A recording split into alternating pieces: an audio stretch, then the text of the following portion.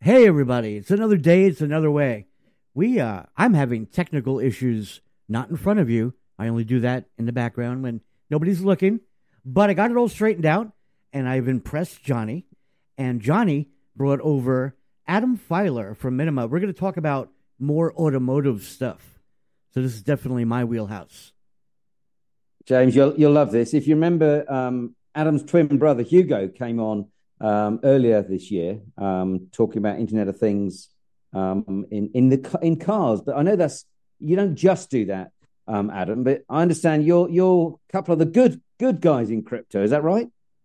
Yeah, that's right. Hi, Johnny. Hi, James. Yeah, exactly. So we hope to be known as the twins that actually were decent in crypto. Okay, we better move on from there because all sorts of stuff could happen. But welcome to the show, and you've carried on the theme of looking at the title "Blockchain's Transformation Role in Automotive Innovation." But before we get stuck into that, it'd be just great to get a bit of. I know you're Hugo's brother, and you've got all the looks and all the brains allegedly, but that's probably not true. But you're out in Sweden, is that right? That's right. Yeah, I am. And I got Swedish residency and Swedish nationality just in time after Brexit was signed and sealed. I've lived here now 20 years. I moved to Sweden with the normal route of entrance, which is meeting Swede abroad. So we met in Australia. We lived together and then moved to Sweden. And that was actually my fault to bring her back. I was doing a PhD in Australia and then I went to Sweden to do a postdoc.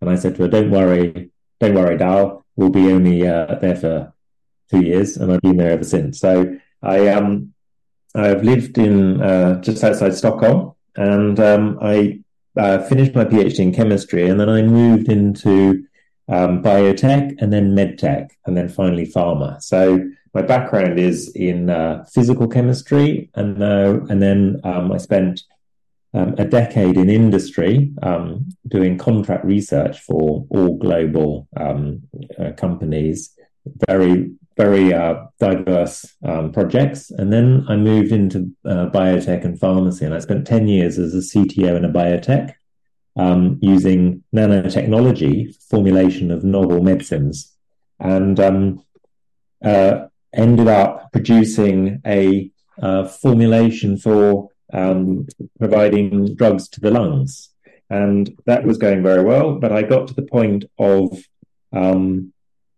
getting just to preclinical to human trials, and then I realized that was outside my experience. So I left the company just as we had our first preclinical trials, and ended up joining Minima to head up partnerships. So I knew about Minima, obviously, with my twin brother founding it in 2018.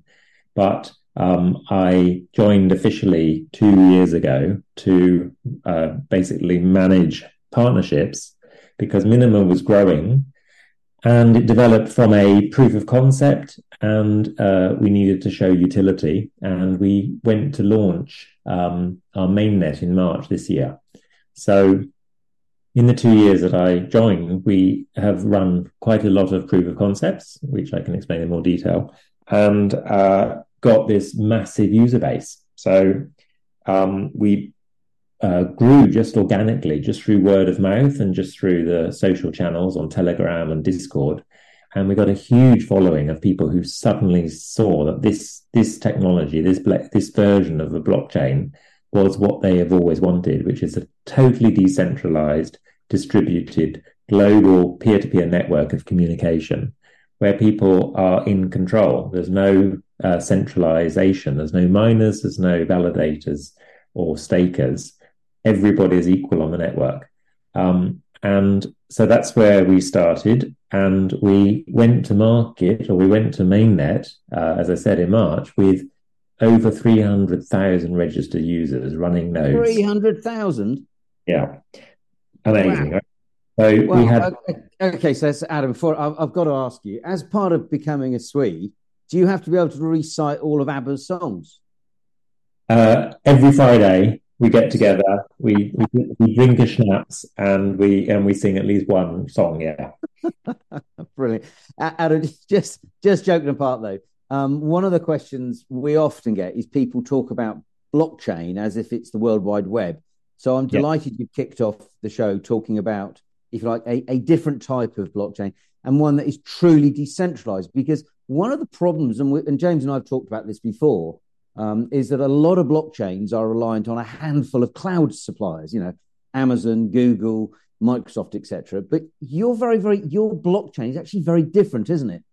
Yes, exactly. Very different and by design. So the founder set out as a Bitcoin maximalist. He thought that was it. He thought he'd found the Holy Grail. This was going to be his life, his lifelong passion, and he was going to contribute. And he was in one of the very first chat forums, the Bitcoin chat forum. So he thought that was it, and nothing needed more to be done. But quickly realized the Achilles heel, which is the competition nature of mining. And when blockchain and Bitcoin was first introduced, everybody had the ability to be a miner and be a validator on their own hardware, on their own computer. But quickly it got to a point where you no longer had the capacity as a single user to compete with the compute. And so just for clarity, that was because the amount of computing power that you needed was out of the reach of most individuals. Exactly. So that's right. So as the blockchain increased in size and the amount of work needed to store all that information on every node increased, it became out of reach of most computers.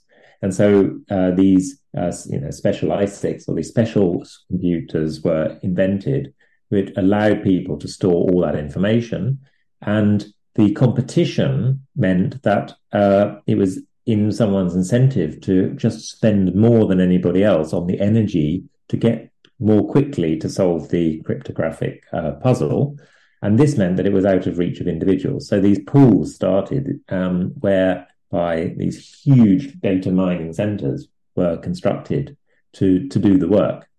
So that was where it started. The realization that even in a decentralized, distributed consensus mechanism, competition leads to centralization. So the concept of Minima was born, whereby the founder said, could we not distribute the work to everybody in an equal way? And how could we do that? And at that point, smartphones were becoming mainstream.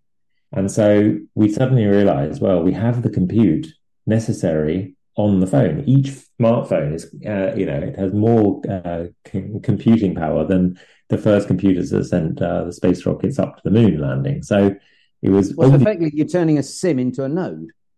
Exactly. So that's right. So basically, it was, once that mindset was there, can we not run a full node on a device? Yes, we can. We can do it on our mobile phones. Then you suddenly change the whole nature of this problem, which is instead of one miner getting all of the value for and the reward for solving this problem, you simply distribute this amount of computing power to do a fairly complex problem between all users.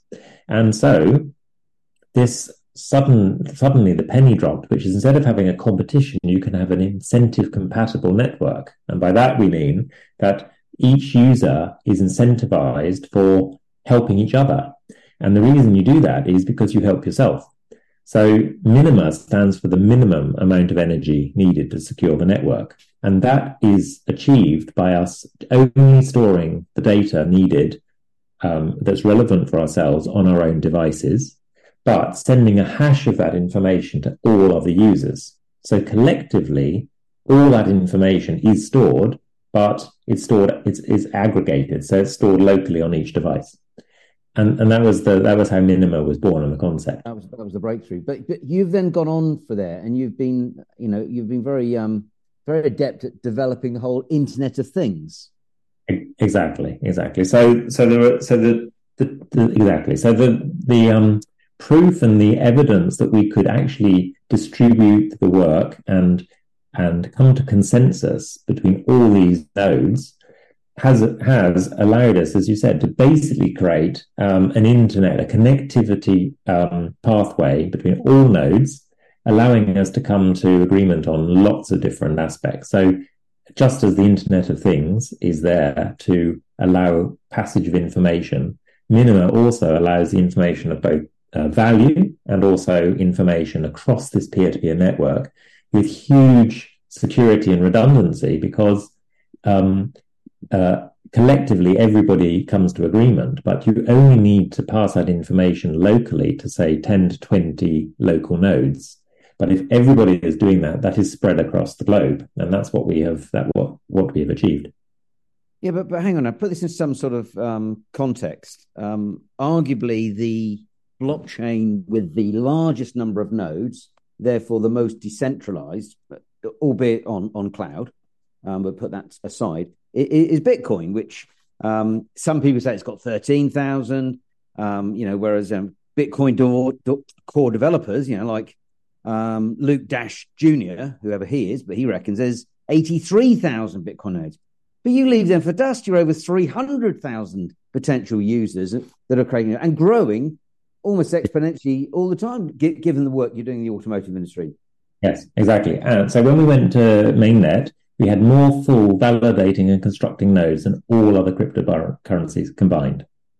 Jesus. And we went fairly under the radar. I mean, we are still relatively unknown. We're known in the circles we operate, but we're not yet known as a global cryptocurrency or blockchain to be reckoned with. And that's also deliberate, because we want to make sure that we do things correctly. We've gone through the whole process sort of painstakingly to build up the credibility. So Minima is an AG, it's a Swiss registered entity.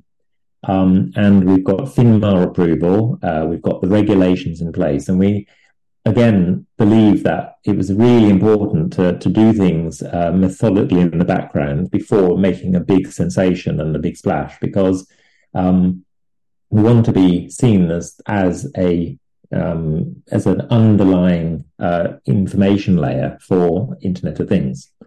So that's where we are. And as you said, it's quite staggering that we had so many users. We had over 300,000 registered nodes, and we are moving quickly to a point in which it's entirely decentralized. So when we launched, there were a few backup nodes or a few servers just to make sure that we had archives. But Minima is designed to be entirely decentralized with no single point of failure, no single centralized point, no attack vector whatsoever.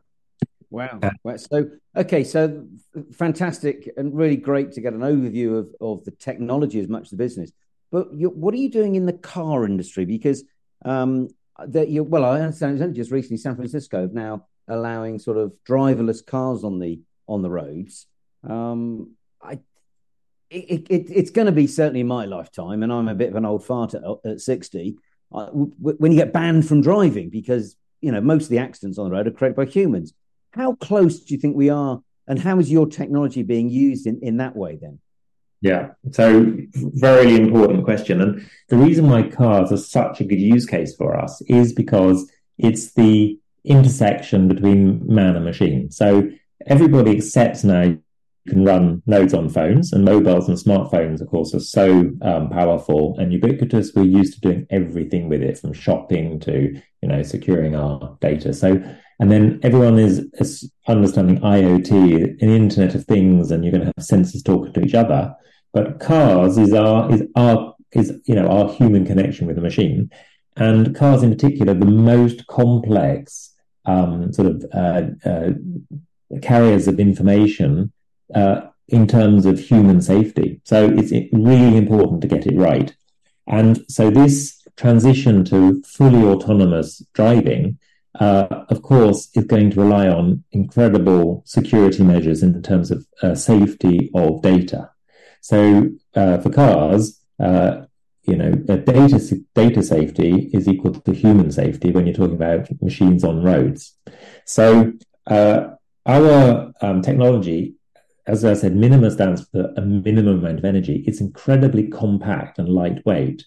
because of the fact that you're storing just the information locally relative to yourself, which means that you can embed Minima in systems. So we have Minima running on Raspberry Pis, on Arduino 32 chips, and very, very small hardware footprints.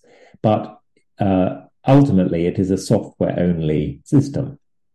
So you can download Minima already on the Play Store, and you run on Android. And most cars these days run on Android Auto. So we have the interface already and we've demonstrated Minima running in the infotainment head unit of cars. So we can download a Minima node, and immediately it's up and running, you can start talking to other cars. So there are a number of use cases where this is shown to be really, really important. But if I can just summarize, the key areas where blockchain in general is useful, it's basic payments, identity, tokenization, and messaging. But Minima goes one step further than that, because you embed the node ID in every transaction. So it gives you both privacy and security of your own data, but it allows every node to be identified and validated as it sends information, which means that if you're accepting information coming from a node and it doesn't meet the criterion, it's ignored, that node is ignored, and therefore you have an inbuilt filtering mechanism, which means that a lot of nodes don't need to process a lot of information if it's bogus, and only the valid nodes are able to propagate information, which means you have very, very low latency, which means you can pass information node to node across the network incredibly quickly. And that suddenly opens up the possibility for true V2V communication, or V2X. Right. But this isn't just theoretical. You're working with China's biggest vehicle manufacturer, Geely Motors, who outside of China, many people will be familiar with Volvo, and you've probably seen there's a very snazzy Polestars. Yes. So these are vehicles you're currently working with and using your technology, not necessarily for driverless cars, but for proving the technology works and works at speed. That's right, exactly. So we've now had a project on for 2 years, working with a consortia of companies in Scandinavia through Mobility X Lab accelerator. And that gives us access to, as you said, Volvo, Polestar, Sensic, CVT, which is Geely Motors' innovation team, and also, importantly, Ericsson, as the provider of the communication network. So, we've been carrying out a number of proof of concepts. We've demonstrated secure messaging, secure payments through tokenization, and again, we've stress tested the latency and shown that we can pass messages peer-to-peer for 24 hours with a maximum latency of 30 milliseconds and a reliability of 99.7%, which is vastly superior to SMS messaging, which is the current standard. Yeah. Wow. So not only impacting the automobile industry, but now we're talking about the telecoms industry. So you're actually tackling, you've got two birds with one stone, so to speak.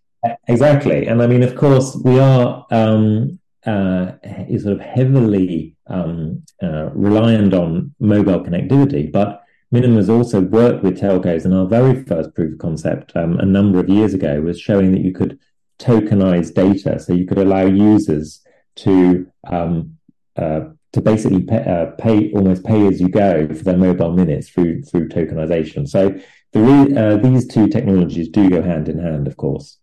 But the other key feature of Minima, compared to many other blockchains, is that we can work in offline scenarios. So you can actually generate a token for access control, allowing you to unlock a car door, even when the car may be in the garage and have no internet connectivity. And that's through the smart contract of a token where the node on the car can recognize the rules and issue the rule and allow you to open the door or to have other access based on the rules assigned by the smart contract. And so this then allows you to even open up to payments and other features, which most other blockchains, of course, are reliant on consensus being validated by miners. In this case, your node interaction with the car is all the connection you need. The car will accept it if it comes with your signature showing that you've actually got the access rights that you claim to have. So I presume that also works in remote locations, particularly where the 1.4 billion unbanked are around the world, in remote parts of Asia and Africa. Exactly right. And that again, that leads us on to other partnerships, that we have with telcos, precisely as you say. And key here is the ability for micropayments.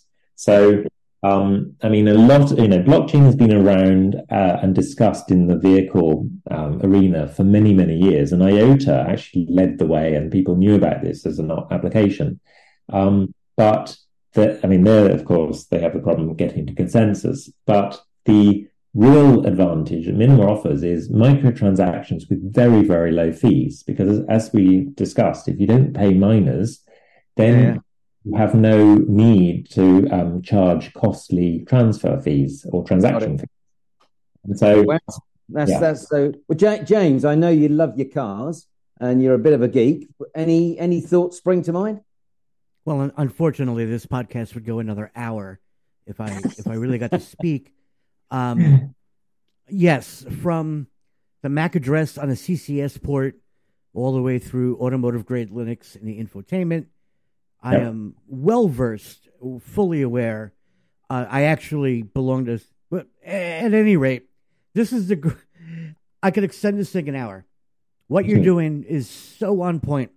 I used to attend blockchain conventions and lectures, and for what I do for a living, and being a car guy normally, and I own an EV. I used to use decentralized wireless energy trading as an example of the future. And basically, I would pull over, I'd go on my dashboard, Joey needs 15 kilowatts. Mm-hmm. We can align our cars, exchange a token, and I provide him 15 kilowatts. People used to tell me, stop giving that away. Why are you giving that idea away? And I go, well, I'm into music. But I've been preaching that for 5 years. Yeah. And if you pull this up, I will download your stuff. I will put it in the BMW. I'm in America. We allow for 3 feet of wireless charging right now. I think that's going to change. And is there anything I could do to help you get in that forefront? Like I said, I've hacked my car. I've had to activate things that weren't normally there. And, MAC address on the CCS port so that you put physical less effort, plug it in to charge. I knew that vehicle-to-vehicle charging and vehicle-to-load was the next big move. You guys making it almost, I want to say, like Cyber FM, where you're going to reward the actual users. I'm going to go out driving. It's the future of DoorDash. I applaud everything you do. Well, thanks so much, and it's so nice to speak to you, who recognises where this is heading. I mean, the key for us is that it's as I said, purely software. So our first proof concepts, of course, are going to be hardware add-ons through the OBD port, and you're going to allow a node to take information from the ECU and send it northbound. But ultimately, this will be embedded at factory rollout. So it is coming. I mean, the only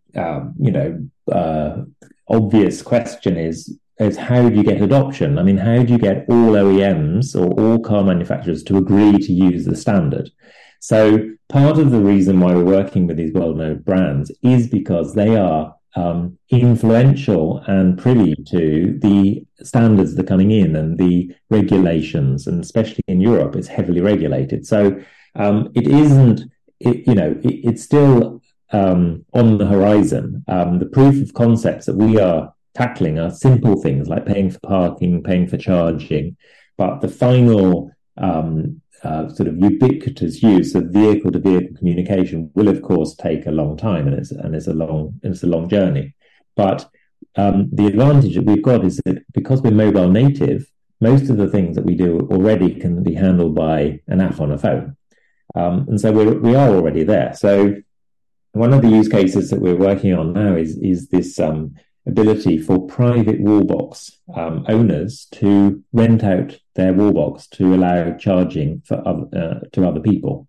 So the hurdle and the blocker right now for EV charging in general is the lack of public infrastructure. But suddenly this technology allows us to open the public to private wallboxes, massively increasing the number of charge points in a local area. I'll be putting my house on PlugShare for people to find my, and I'm going to charge you one Minima. Right. Hang on, guys. This is turning almost into a dating site with you two. He had to go all the way to Australia to find his wife, and now he's blooming only had to go to Side FM to pick up. Sounds like your next new best friend. Exactly. Yeah. He's going to come over here. We're going to go charge up at what's called Electrify America, and I'm going to buy him a drink. Perfect. Well, Adam, yes. What's the best way for people to get a little bit more information about yourself? And is it LinkedIn? Exactly, LinkedIn. So my name Adam Feiler. At LinkedIn. So that's F for Freddie, E for Echo, I for Indigo, L for Lima, E for Echo, R for Roger. That's right. Yep. Brilliant. And obviously, if you'd like to get a copy of Adam's article, then just contact myself, Johnny Fry, or James Tiley, and we'll happily get a copy over to you. And I'm really pleased you've come back on. Don't tell your brother. I think you're even better than Hugo, and he was pretty impressive. You haven't got a third brother that you're going to go and surprise the rest of the year to give us a wrap up, have you? No, I don't. So I'll get a digital twin at least. Yeah. All right, Adam, thank you very much for joining us today, and James, thank you. And you're we'll be back next week. Perfect. Thanks so much. Nice to talk to you. Bye bye.